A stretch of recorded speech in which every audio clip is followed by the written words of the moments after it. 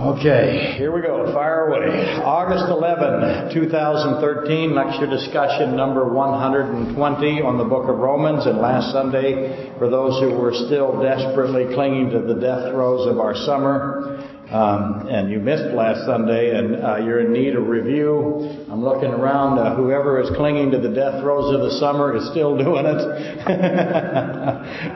Anyway, for those who might have missed, we went running full speed into the tall grass that is Psalm 22:1. And by the way, summer in Alaska is now officially over. This is for the internet folks. The second Sunday in August ends summer, as everyone knows. I'm wearing flannel today. That's not an accident. What is it? 51 degrees out there. I have a letter from Sharon. Let me throw this in here really fast because she wanted to know something. She says, I'm getting spoiled by getting the Romans series on a more regular basis. Is there, please, and I'm skipping a bunch. And she's having trouble. She says that they take me 5 to 6 times as long to hear as they do to play, since I step and go off on so many rabbi trails as I listen. See, I thought that was very clever, so I wanted to repeat that. She pluralized rabbit into rabbi. But anyway, she wants to know if we will ever get the Roman series like the Genesis series. And she has both of those and a few of the other things that I have done. She wanted to know what else I have done and where those series are. And I don't know where they are. I know I have a Joshua out there somewhere. I know I have a Ezekiel out there somewhere that I did years and years ago, and they each took over a year to do. And I don't know where everything is, Sharon, and we're sorry about that. But if you have any questions about where stuff is, the only one that knows really is only 3 or 4 people know. Mark, Pegathy, and Supper Dave. Those are the kind of the keepers of the sermon. So I would say to you folks that are curious about that to get a hold of Supper Dave at the website on cliffside.org. Okay, again, the leaves are turning yellow and there are fire weeds everywhere, and it's raining and it'll keep raining, and then of course it rains all the way till when? June. So we're now in the raining snow thing, and we're losing 30 minutes of daylight every 24 hours now, right? That's a bit of an exaggeration, but that last part. It's getting really dark really fast. And tomorrow it'll be dark forever. It's just hopeless. And that's what we call what? We call that September. And September, as you know, is the real construction season. The real one. It's the month where everyone's panic-stricken and lawnmowers. You can get a lawnmower now for $100 now. It's ridiculous. And they throw them in the back of your car now to get rid of them. I see that snowblowers are about $2,500 though, so they kind of make up for it. And 4-wheel drives. And this is for me in the construction business all these years. Concrete would go from, it would jump $50 a yard. Because they would say they're adding calcium to it to keep it from freezing. That's not true. It's just the demand's so high. So that's what's going on. So that's what we call September, the real construction month, or the real construction season. And October is called the foundation tinting month. And so that's our calendar, our 12 months, if you will. We start out with dark month. And some people would say January, but we have dark month. And then we have dark cold month. And then we have cold month number 1, right? And then we have still cold month. That's April. And then we have it snows still month, which is May. And then mosquito summer month. And then no-see-em summer month. And then half summer month. And then that's where we are now. And then real construction month, foundation tinting month, cold month number 2, and then really dark cold month. That is the calendar up here. And we're at the end of half summer month, as I said. And all of that is for our vast internet audience. And why do I bring it up? Because they tell me all the time they want to visit us. What's wrong with them? What are you thinking? Run for your lives. Don't come here. You notice the roof is leaking again. So we have to cover everything to keep it from shorting and blowing up. I've always wanted to. I've done the 12 months of Alaska before, and people have said to me, we need to put a cliffside calendar out. And I tell them that soon we're going to do that. And by soon, I mean never. Anyway, we went headfirst into Psalm 22:1, often called the fourth saying of the seventh saying. Very important that you know that there are 7 sayings from Christ on the cross. And Psalm 22:1 is the fourth saying. That's very important. And last week, and I'll get to it in a minute, but I also did the 7th saying as well. And that, of course, is into your Father, into your hands. I commit my spirit. Okay? You'll see it referred to that way. So the 4th and the 7th, very, very important. We're going to deal with those again today. But many scholars and commentators take the 4th saying, as you know, that is, my God, why have you forsaken me? Psalm 22:1, and they call it the words of anguish or the words of loneliness. You'll see that very often. And those are 2 descriptions I find not just indefensible scripturally and logically, but almost identical to the meaning at least, to the words of the blaspheming thief. And it's probably the most common titles. Remembering God's definition of blasphemy is critical as we read His Bible. Rule number 1, you know, here at Cliffside. Christ is always God. Christ is never not God. If you have a position that violates rule number 1, you're face first in the dirt and digging.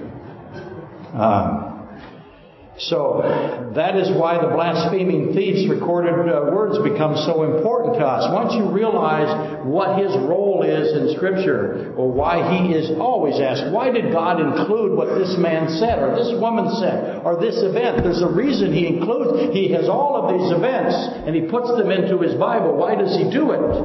Because they have a great purpose. There's no insignificant, coincidental happenstance. There's nothing in His Bible that can be passed over. And so the blaspheming thief, his recorded words become so important because they define blasphemy. And they present 3 examples of what we are never to think. All you got to do is read what he said and then tell yourself, I never can think that. I can't say it. I can't think it. It's wrong. It's defined as blasphemy. So you got a perfect negative there, if you will. Never say what he said to Christ. Never think what he said about Christ. Never think what he said about himself. Remember, there were 3 parts to it. We'll get to that in a minute. Almost every sermon I've ever heard on the 2 thieves focuses on the saved thief. And he is incredible. He's like that 3rd captain. I see that 2nd thief and that 3rd captain. Of course, I would expect that because I think the crucifixion and Elijah, 2 Kings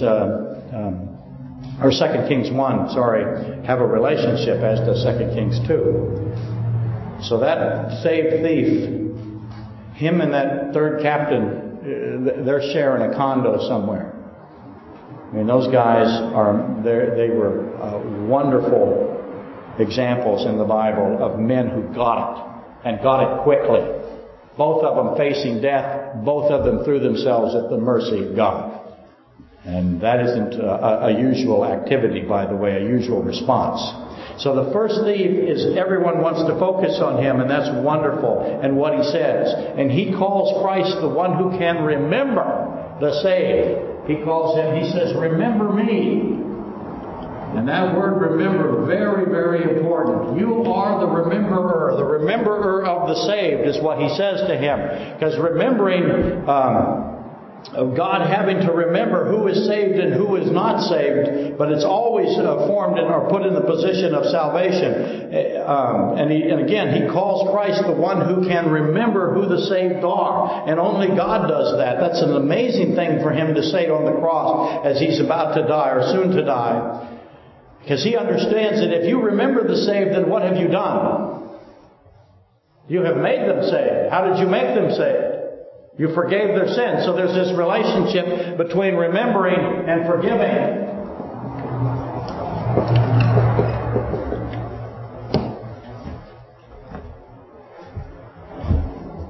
And the saved thief, he's on the cross, and he declares that his condemnation, his execution is just. Think about that. I'm guilty. I deserve this.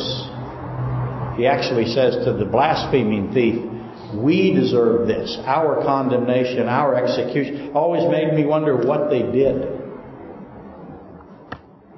Obviously what they did was a whole lot more serious than just rebelling against the Roman army. We deserve this execution. And he said, he doesn't. He's completely and totally innocent. We're not. We're completely and totally guilty. And so he declares his own condemnation as just. Who does that, by the way? And he rebukes the blasphemy of the lost thief. The lost thief blasphemes Christ, blasphemes God by blaspheming Christ. Same thing, right? Interchangeable. Christ is God. So the saved thief rebukes the blasphemy of the lost thief. I don't know that he did it with a high doctrinal understanding, but he did it perfectly. And it's nonetheless extremely significant, greatly significant. You know, when you, again, think of this. When you recognize that remembering is forgiving, remember the great question of Christ. What takes more power? Raising people from the dead, healing people, or forgiving sins? Christ made it clear that it takes more power to forgive sins. We'll get to that in a moment. The saved thief testifies as to the pure goodness of Christ. And he also says to him, and we'll read it here together in a minute, it's your kingdom. What's that mean? Remember me when you get to your kingdom. One, you can remember the saved. That means you can forgive the saved. That means you have the power to forgive sins. And you're going to your kingdom. You own it. Who owns the kingdom of heaven? How good a job did he do doctrinally? He was amazing. Astonishing. He got a lot of things right. How did he do that? But the lost thief, and by the way, Christ is the possessor of all things, says Genesis 14:19. He possesses everything. And when you say it's your kingdom of heaven, that's possession. And all of that stuff, astonishing for him to say. But the lost thief, in contrast, says the words of blasphemy. One says all his powerful, doctrinal, perfect words. The other one says all of these blasphemous, perfectly blasphemous words. You see the extreme opposite side by side here from both of them. What one says is perfect blasphemy. What the other says is it is perfect doctrinal. And so, here the man, the lost thief, blasphemes his Creator to his face and judge to his face. That's Luke 23:39, right? And you can see it in Revelation 17:21 and Revelation 16:9. Dying men are more than willing to blaspheme and curse God. They do it, they'll do it again, they constantly do it. One man didn't, one man did. And there's a reason that they are 10 feet away from Christ. Equal in distance, equal in opportunity. And Christ is demonstrating to them, by the way, that He is God over and over again. And they're watching Him, just like the Romans are watching Him. Just like the Pharisees and the scribes and the political leaders and the elders are watching. Just like the followers of Christ are watching. So we have a lot of people watching, a multitude, thousands. And you see the reactions. And as I said, dying men are more than willing to curse God. As a quick aside here, the 7 utterances, I don't like utterances, but that's what they'll call it, are the 7 sayings. I don't really even like the 7 sayings, because He didn't say everything. A couple of things He did what? He yelled them out. So I break it down. I call it the 5 sayings and the 2 screams. But they really aren't screams. They're this extraordinary sound. But for lack of something better, I'll work on it. You have to know these 7 sayings are not to be what? Something you can't do with them. But it's done all the time. What can't you do? I'll get some medicine while you tell me. Never make the mistake of doing what to the 7 sayings? What's that? I'm sorry, I couldn't hear you again. Making Christ weak. Making Christ weak is absolutely true. That's absolutely true. You cannot ever say that Christ is not God when you're interpreting what they mean. But the other thing you can't do is you can't split them up. That's what people do all the time. They are 7 parts of a whole. If you want, they form 7 chapters of a book. Whatever analogy you need, but you can't break them apart. You try to sever one of them out to isolate it from the others. You do that and you destroy the meaning of it. And guess what they always do to Psalm 22:1? They always talk about it as if it is the only saying. They amputate it out of the 7 sayings. And it is the most amputated, for lack of a better word. That's without dispute. And therein lies the cause of so much confusion and error. They do exactly like Becky just said. They take the deity out, and then they start separating out all the sayings and start to teach what they mean as if they're isolated from one another. They're not isolated. They all fit together beautifully. Wouldn't you expect that? And that's the cause of so much error and confusion. Keeping the forefront of Jesus Christ's Godhead, or Godhood, both. Keeping in the forefront Jesus Christ's Godhood is going to protect you from doctrinal catastrophe, which is with respect to why Jesus Christ, in a thunderous, deafening, almost unlistenable, it was painful to those people to hear him say Psalm 22:1. He quoted it.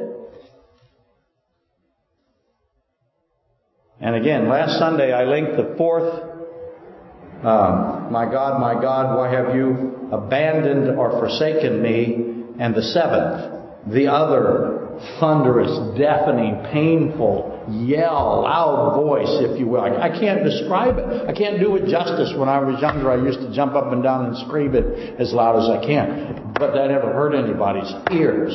You can't imagine, I don't believe. I don't know what the comparison would be. Maybe standing next to a F-22 as it took off. Painful, trembling, painful, loud, forceful voice. My God, why have you abandoned or forsaken me? And the 7th saying, Father, into your hands I assign, deliver, send, commit my spirit. 2 powerful, frightening phrases of Jesus Christ heard throughout the entire creation. Not just the physical reality, but the spiritual reality. Same as Exodus 19:16. Now, I'm aware, by the way, because I do a lecture on the 4, it is finished. 4 times, I believe, in the Bible, it is finished, or it is done, or it is completed, is said. I infer 1 in Genesis, and the 3rd one is in Revelation 16:17, and that is in a loud voice, and I know about that for you folks that will write me and say that I'm a ranting idiot. I did the other day get a "You are a ranting idiot" letter from a gentleman in Virginia that has heard 1 sermon. Bless his heart. And he was sure that I needed rebuking. And in the past, I would probably write back. But I have learned, I'll say this, by the way. Here's something I have to carefully say. I got a phone call today from my brother, who had 2 men that I know come to his church and disrupt his service. They believe they're hyper-Calvinists. They believe that God is the author of evil. They believe that small infant babies upon death are thrown into the lake of fire. They believe that all kinds of crazy things that you can't defend biblically. And they're adamant about it. They believe that God is not just the source of evil, but He Himself is evil, and that means that His evil is good, if you can follow that logic. I have said that many times. Well, they were in my brother's church service, and they disrupted it today. He does kind of what I do. He does it a lot differently. As you know, I'll take a question from you during the sermon, because I'm impressed all the time about what you guys think during the sermon or during the lecture. My brother does it after, and they were waiting for him. And it caused him great difficulty. He was very upset about it. And in the past, I used to be somebody that would immediately confront. And I don't do that very much anymore. I've learned that it really doesn't work. So when I get one of these "you are a ranting idiot" letters like I did, and it wasn't that bad, but it wasn't what's the word I want? Respectful. It certainly wasn't that, and it wasn't kind. They are mad at me, the hyper-Calvinists, and that's what this gentleman was too. They're mad at me because I say that existence requires free will, that you don't really have existence. And by existence, I don't mean like a piece of concrete or a plant. Cognition, self-awareness, living soul. If you are a living soul, you are immortal. Immortality with the self-awareness, capability, and reasoning, and intentionality, and all those things you've heard me talk about many, many times. That's how I define existence. So if all you are is an automaton, you don't have existence. You just don't know it. So you make God to be some kind of capricious cosmic sadist that way. It's absolutely impossible to defend it. And he had to deal with it today, and he wasn't happy. And so we discussed how we avoid that. Yes, ma'am. They can call me to come greet next. Yeah. Well, you're exactly right. Becky said, she said you can call her to come and greet. That's what you do. You just say, hey, listen, no offense. You and I are never going to share any agreement on this issue at all. You need to go find like-minded people. There's at least another one in Anchorage just like you. And welcome them to go back out into the parking lot. There's nothing you can do. And the same thing with these letters. I would wish that they would listen to at least 2 sermons before they write me, but that's never happened, and I don't ever expect it to happen. I got off on a tangent there. A rabbi trail. It's very funny, Shannon. Very funny. I'm just amazed sometimes how funny these folks are out there. Okay. The 4th saying clearly has an immediate connection to the 7th saying. So when you're starting to say, why did he quote Psalm 22:1, you have to really say, why did he yell it in a voice that was heard throughout the angelic realm? Why did he yell it that loud to where they heard it and the entire physical creation heard it? Why did he do that? And then why did he yell out the 7th saying, into your hands I commit my spirit? He yelled that out. So those two clearly have a connection because of the loudness. And then I asked last week, for whom or to whom would be better, is the my God, why have you forsaken me? Who's that being said to? To whom is it directed to? Do you think, you've got choices, you can say he's directing it to himself, if that's your view. Why would he say that about himself? Because if he's saying it about himself, he is saying that it is possible for him to be forsaken. Would he know if that was true? He would know. He's God. He's omniscient God, right? Does it apply to him? So you can say it's about himself, or you can say it is about Israel, or it's to Israel, You can say it's to the church. You can say that it is to saved humanity, or lost humanity, Jew or Gentile, or again, Israel or church, if I didn't say that, unfallen angel or fallen angel. Who is it? There's a whole group of people there you've got. Answering that, I think it really helps you. Once you figure out who it's directed to and why it's so loud. How loud did he say, Father, forgive them, they don't know what they're doing? Just like that. Who heard it? People right around him. 2 thieves heard it. Who else is right there, right at the base? Execution details there. But this one, my God, why have you forsaken me? The entire supernatural and natural or physical realm heard it. So who is it directed to? And answering that will help you understand why Christ said it. And then this order, why it's fourth. Why this one is seventh. Into your hands, Father, I commit my spirit. It's perfect. It needs to be fourth and it needs to be last. Because they all fit together. Once you've got that, you'll understand it again, and you'll understand it, and you'll never be threatened again by all the foolishness that is out there. Again, never get your doctrine from a Hollywood movie. There can't be anybody in Hollywood that knows anything. They can't know less. It's impossible. They know so little about the Bible. It's impossible, in my view, that Hollywood can know less.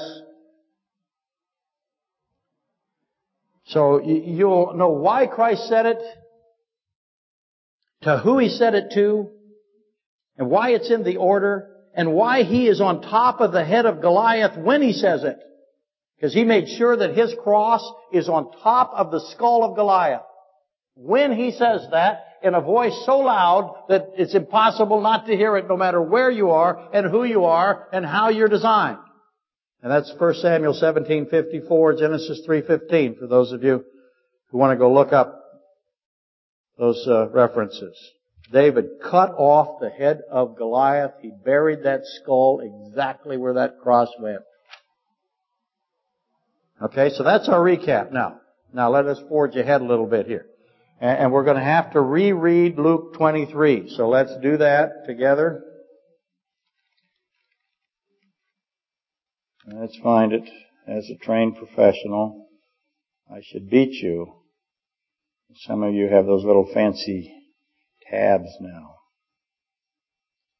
Come on, here we go. Luke 23. And I'll start at 34 today. I don't always do that, but today we will. I hope you understand why I do it that way today.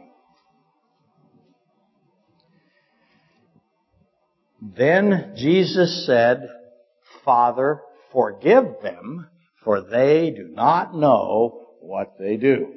I've got people that are doing something, and they got no idea what they're doing. And that's why I make the case, by the way, that that's the Roman execution detail. I think you'll see why that in a minute. They're forgiven. He is issuing, what's He doing? He's issuing an order. Father, forgive them. He doesn't say, Father, would you forgive them? If you find time, could you forgive them? That's a directive. Father, how much power, authority does He have? They got all of it. He's part of the triune Godhead. Father, forgive. When He says, Father, forgive them, they are forgiven. They can't help but be forgiven. So whoever the them is, they got good news right there. Father, forgive them, for they do not know what they do. So I've had a lot of people in the past saying it's good to be stupid. And yes and no. Worked out this time. Don't gamble. And they divided, you see, and they divided. So now you know who the them is, don't you? Tells you. And they divided His garments and cast lots. They're so ignorant. They're dividing His garments. They don't know what they're doing. And they don't divide it, do they? Because that turns out to be a very special garment. That's another story. That's the mantle of Elijah. And the people stood looking on. And even the rulers with them sneered, saying, He saved others, let Him save Himself. What an incredible statement that is. If He is the Christ, the chosen of God. The soldiers also mocked Him, coming and offering Him sour wine. By the way, there's 2 times they offer Him something, right? If you don't know what that's about, maybe I'll get back into that again. Why He turns one down and takes one. and saying, if you are the King of the Jews, save yourself. So the soldiers are getting right in here. And an inscription also was written over him in letters of Greek, Latin, and Hebrew. This is the King of the Jews. That's Pilate. Then one of the criminals, who thought of that, and then one of the criminals who were hanged blasphemed him. And this is a very important verse, and we now get a definition of blasphemy. Saying, if you are the Christ, that's blasphemy. Save yourself, that's blasphemy. And us, that's blasphemy. All blasphemy, all three parts. But the other answering rebuked him, saying, do you not even fear God, you idiot? Okay, I added that. Do you not even fear God, seeing you are under the same condemnation? And we indeed justly, for we receive the due reward of our deeds. He's again saying, I deserve this. What did that guy do? What did he do? But this man has done nothing wrong. Not one thing. Then he said to Jesus, Lord, calls him Lord, you are the rememberer of the saved. Remember me when you come into your kingdom.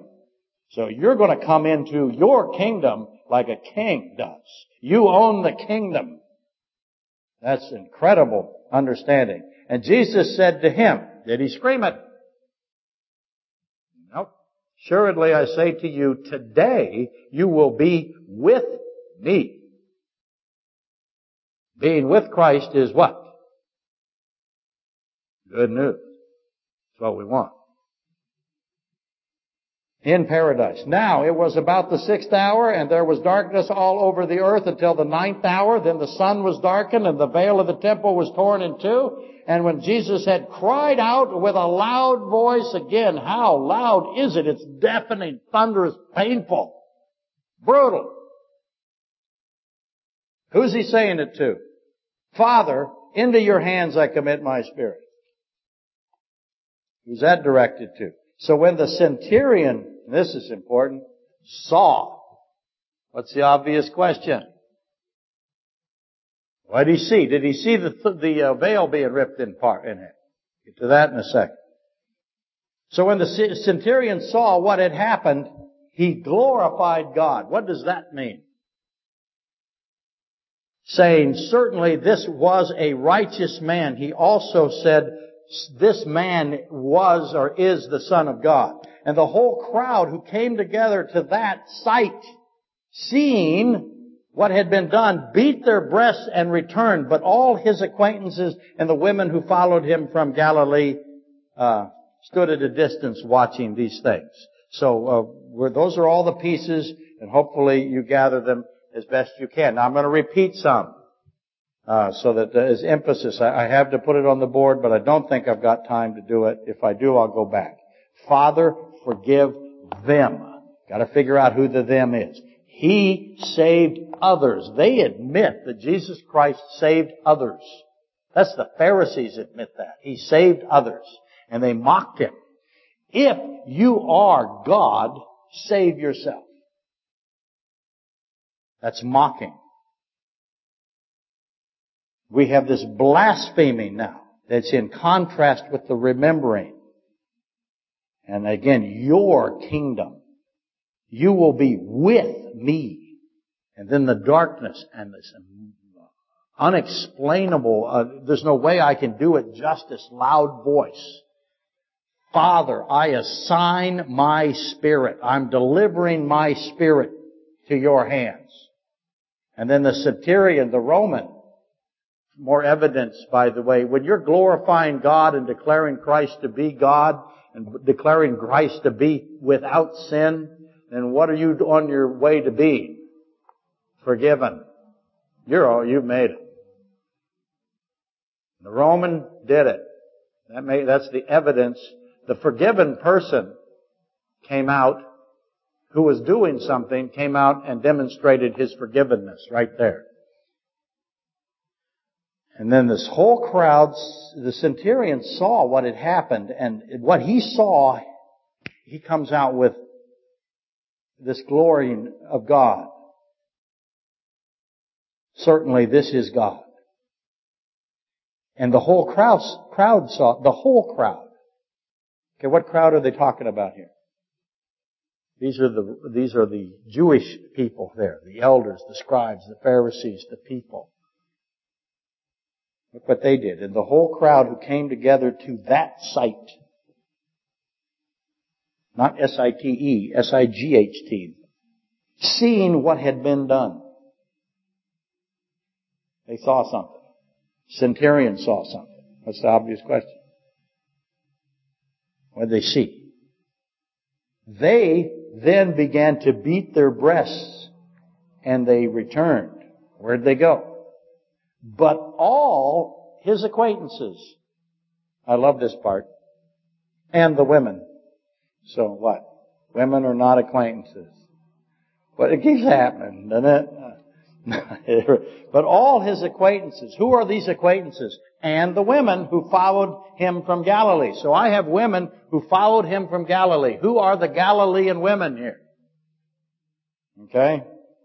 But who are the acquaintances? They stood at a distance. So I got two groups of people again. I got people right there who see something and then they start smoting their breast. They start beating on themselves. And they go back. But the acquaintances and the women from Galilee, they stay there. Why this difference? I got the difference between the two thieves. I have the Romans. I have the crowd. I have the acquaintances and the women, and they all do something. Okay? Now, when you add in the other loud voice to, and again, Father, into your hands. I mean, it's so loud, it's unbelievable. You add the other loud voice. My God, why have you forsaken me? Matthew 27:46. Immediately, I hope you recognize how important this, that's not a good word. It's critical to have the correct definition of forsaken. My God, why have you forsaken? What's the meaning of forsaken? If I said, those people have been forsaken by God, and those people have been remembered by God, what am I saying? Why have you forsaken me? It means abandoned. It means deserted. Excuse me. It also inferred into it is depravity. The abandonment is there because of corruption. He's been abandoned to his corruption. He's been abandoned to his dereliction. You start studying the word forsaken, you will see those terms assigned to it. Depravity, dereliction, corruption. That's problematic if you're going to conclude that Jesus Christ is referencing himself, as so many do. That's the common view, that Christ is saying that about himself, that he is the one being forsaken. Well then, if you believe that, and I hope you stop, but if you do believe that, which is what you've been taught your whole lives, I know that, but then you've got Christ doing what when he's on the cross? Thinking about who? Himself. Is that consistent with who he is? Is that your view, really? On the cross? He's worried about himself? Make sure I get the right page here. Good. Let's ask some questions about that. How is it possible that omnipresent God, which is who he is, could be forsaken? Now, I'm aware of the Henry Morris view and those like it. I love Henry Morris. I have every book he ever wrote. He was a devoted, devout, tremendous theologian, godly man. He's a saved man. Henry Morris had this view, and he wrote it down, bless his heart. And he said, there was a period of time where Christ is not God. And then he became God again. And that's so illogical, I don't even know how to begin to address it. I addressed it a while back with Joseph Farrar when Mark from Texas asked the question, how is it that I can stop being infinite God inside of time? How long does it take to add or to pour out infinity? And how long does it take to get the infinity back? Henry Morris believes it happened during the hours of the crucifixion, or that's what he taught at least. And that's just incomprehensible. I have an omnipotent, omniscient, omnipresent God, and He empties Himself of His infinity, because omniscience, omnipresence, and omnipotence requires infinity. How long does it take, again, to empty yourself of that? Do we have enough time to empty infinity? Of course we don't.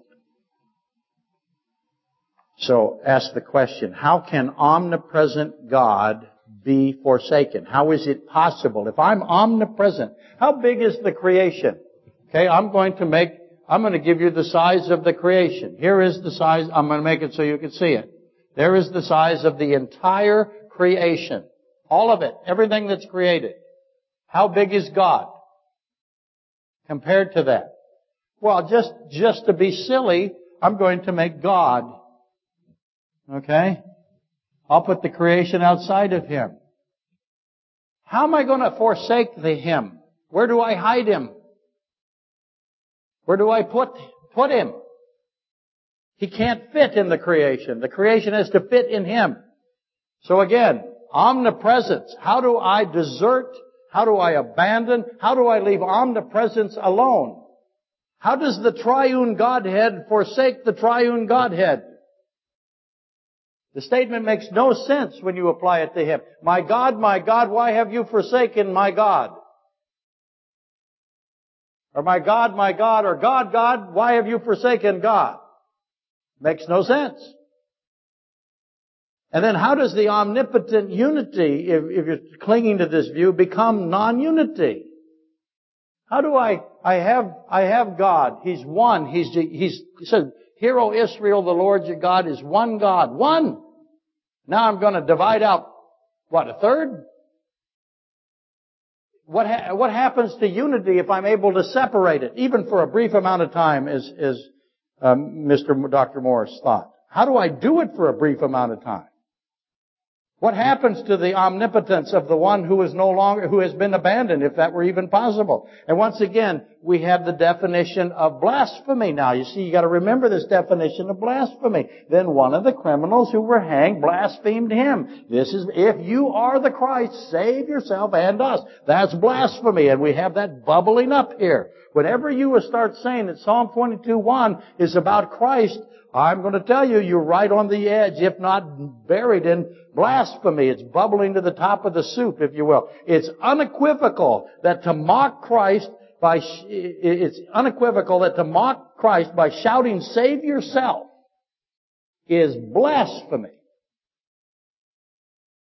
If you say, "Save yourself" to Christ, you are blaspheming God. We covered that last Sunday. Jesus Christ is salvation. He embodies salvation. He is salvation manifested. He cannot be saved because He is never in need of salvation. It is impossible for Him to be saved. And I'll get into Hebrews 5 next week. It's about capacity and omnipotence.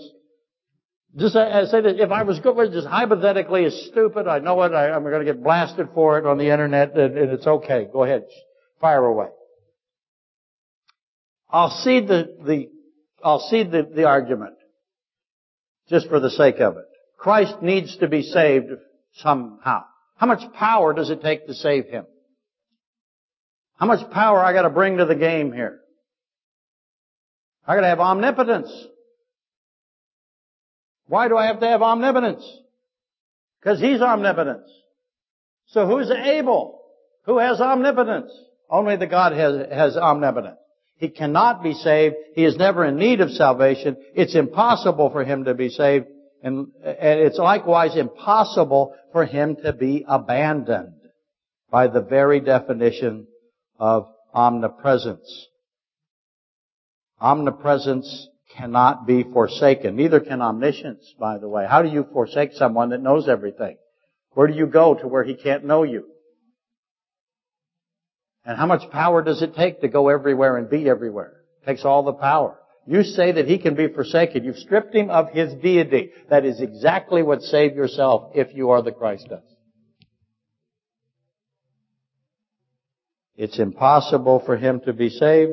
it's impossible for Him to be forsaken. Salvation cannot be saved, and omniscience cannot be forsaken, nor can omnipresence. And it's blasphemy to accuse Christ of needing salvation. It is blasphemy to suggest that Christ is anything but omniscient, omnipotent, omnipresent God. And it is blasphemy to order Him to save us. And these people that say that He is quoting Psalm 22 and that it is about Himself are saying that He is not God. And Henry Morris admits it, knows that's true. That's why he writes it. There is a period of time on the cross when He is not God, and that is blasphemy. I know they struggle with it. I get it. All they have to do is say, why did He say it in a loud voice? And who's He saying it to? Not saying it to Himself, because that would be blasphemy. He would know. He knows that He's omnipotent. I used to ask the question when I was teaching 8th grade Bible school. I said, how big a four-wheel drive do I need to pull Him off that cross? How many horses? What's it take to get Him? He doesn't go. What's keeping Him there? He's keeping Himself there. How are you going to get Him down? With what? How big a chain?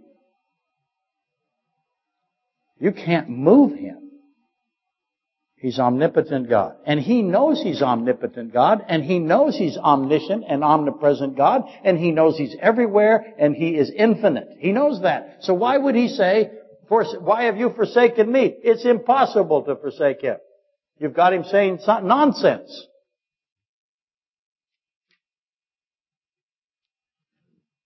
Let's deal with this. If you are God,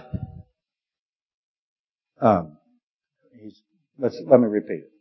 One of the criminals said, if you are the Christ, save yourself and us. It's blasphemy to order Him to save us.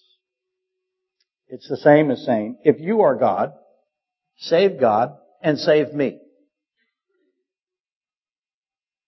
Those are the literal words of the lost thief and the Pharisees. He has the power to forgive sin and save others. That's not in dispute. It's no dispute about that. It was not and is not in dispute. He therefore has and is the solution to sin and free will. Sin and free will. That's Matthew 4. That's what this ultimately becomes about. And only God Himself has the extraordinary power that is required to forgive sin. Ask these questions now, as we're running down. Why does it take so much power to forgive sin? It takes more power to forgive sin than to do anything else. Why?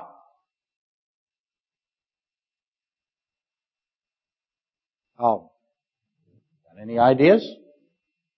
Feel free to join in. I help you. How much sin is there? A lot of sin. You know, I've gotten in the discussion, I've said things badly here, so I'll try to be careful this time, for Bill's sake. How much sin is there? Lots of sin.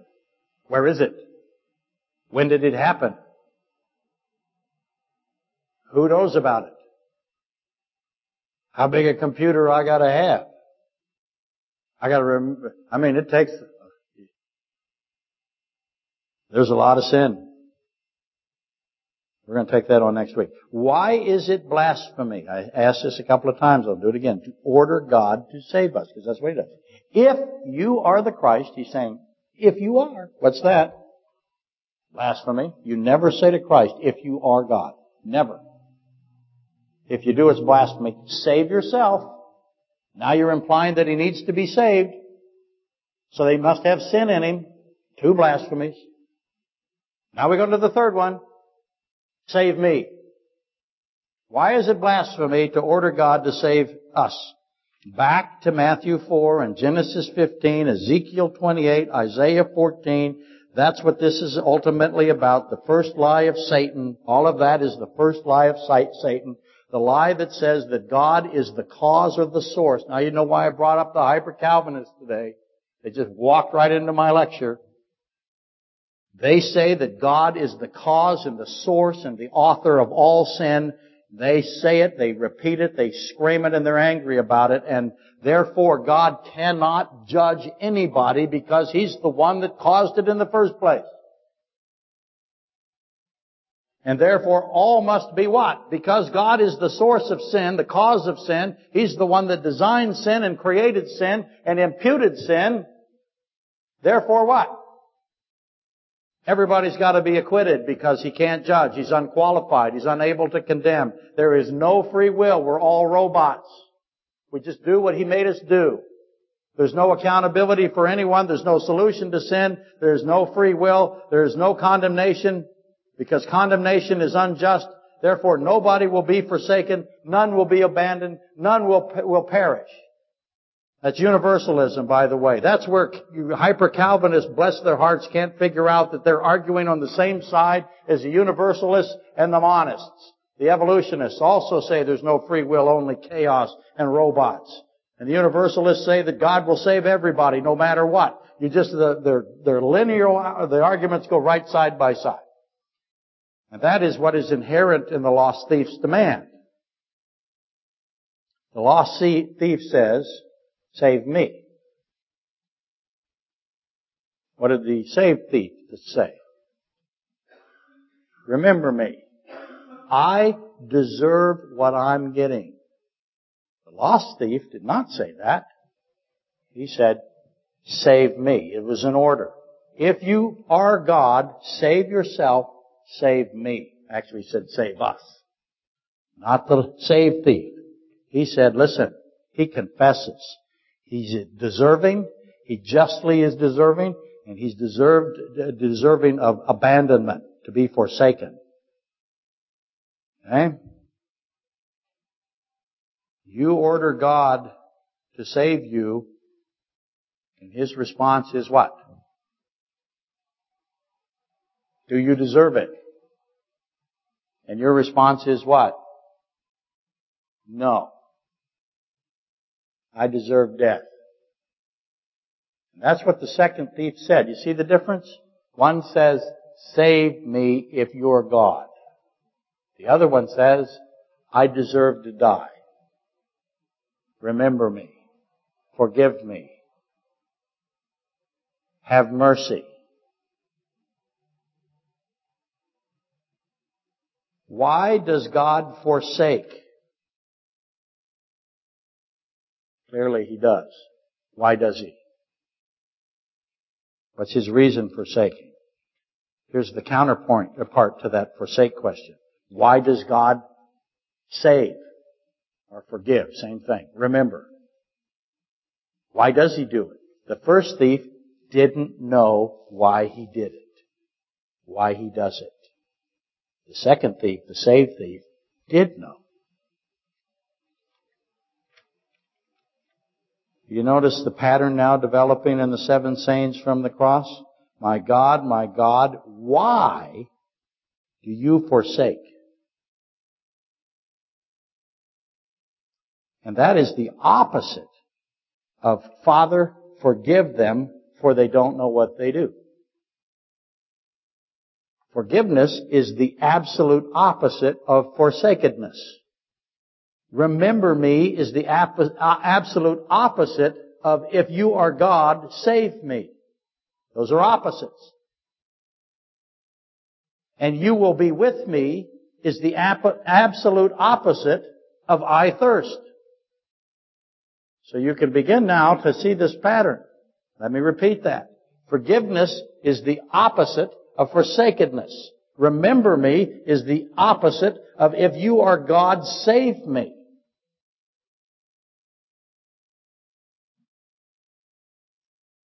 Does God have to save you? If you say God has to save you, if you are God, you have to save me, what are you saying? You're saying there is no just condemnation. And now you are saying God is the author of sin. That's the logic. You will be with me, he says to the thief. That is the opposite of I thirst. God does not thirst for water, does he? So why does Jesus Christ, he is the living water. If you have me, you'll never thirst. Why does the one who says you'll never thirst, if you have me, does he have himself? Why does he say, I thirst? What does God thirst for? That's another question that must be answered. Obviously, it's not water. He's not thinking like us. It is a doctrinal statement, not a physical statement. How many times do I read, we got to get him a Pepsi or something, you know. What are you thinking? He's the living water. Quickly, a few more questions that must be answered. What did the whole crowd see that made them beat their breasts? All of them saw something. The people over here, the centurion, and the people they saw something. They had three different reactions. The acquaintances and the women from Galilee, they kept watching. The centurion falls to his knees and says, that's God. The others beat their breasts and they returned to Jerusalem. What did they see? Was it the totality of all of it, or was it related to Jesus Christ? See, what he's doing there, he is blowing out his candle. You've heard me talk about that before. He's demonstrating that he has the ability to lay down his life at will. I can blow it out. He is in absolutely no position where anyone thinks he is in danger of death. In fact, they think the opposite. The whole crucifixion went that way. There was never a time during his crucifixion that he did not demonstrate, and you can see that in Moses. Moses is a type of this, and Moses' vim and vigor and dying on the mountain. There you have this little small portrait. Christ is going through his crucifixion with total authority, complete control. There's no evidence at all that he is in any danger of dying at any time ever. They're looking at him going, those Romans are going, live on that cross for 20 years. We can't stop him. We can't make him die. Nobody can kill this guy. We beat him as hard as we could. We didn't impact him. Now we got him on the cross. We're not impacting him. He's yelling things out. He's killing our ears. He's doing whatever he wants to do. He made us go up and put our cross right here. We wanted to put it on the road with the rest of them. The birds don't come near him. We're in trouble. And finally, he says this, my God, I commit my spirit. I commit my spirit into your hands. Now that statement, do you have the right to say that to God? No, we don't. Christ does. That's a statement of authority, of power, of godhood, of omnipotence, of omniscience, omnipresence. And he blows out the candle. Boom, now he's dead. We thought we couldn't kill him, and he's dead right now. Poof, just as instant as he says it, bang, he's dead. Stunned him. Demonstrating his ability to lay down his life at will, take it up at will. I say that all the time. I can lay it down, I can take it up. I don't know how many times he needs to say it or demonstrate it. And the centurion, the Romans, they all glorify him. As soon as that centurion glorifies him, what do you think the rest of them do? Study the Roman army. Everybody was on the ground. And they're the them. Father, forgive them. Now verse 48. And the whole crowd who came together to that sight, seeing what had been done. What sight exactly? The mockers were changed into breast smoters. They stopped mocking. They started beating on themselves, right? Was it the darkness that did that? Was it the first loud voice, Psalm 22:1? Was it the second loud voice? Was it the Romans all on their knees, on their face? They couldn't see the torn veil. That's back in Jerusalem, right? I submit that the final event is the most likely. When Jesus Christ demonstrates his ability to control his spirit, to have the authority to send himself to the throne room of God, to have the authority to say those words, Father, into your hands I commit my spirit, and it happens. He not only said it, it happened. What's the meaning of that? Consider that. Consider what he's saying. Consider that it was obeyed, if you will, that it actually occurred. I'm assigning my spirit. I'm sending my spirit into the throne room, into the hands of God. What is required for that? The Father will accept The Godhead will accept the Spirit of Christ. In order to do that, He's got to be God Himself. That's why there's no steps to the altar, by the way, the law of the altar, Exodus 20, 22 through 26. And by the way, He's got to know that He can say it. He's got to know He has the authority to say it. He's got to know that He has the ability to say it. If He isn't worthy, if He doesn't have the authority, what is He doing? He's blaspheming. And the fact that it happened tells you that it's true. Okay? That's a lot to chew on. We'll clean it up next week. And then no lectures the 25th and the 1st of September. Let's get ready for the brisket and the Kentucky Fried Chicken.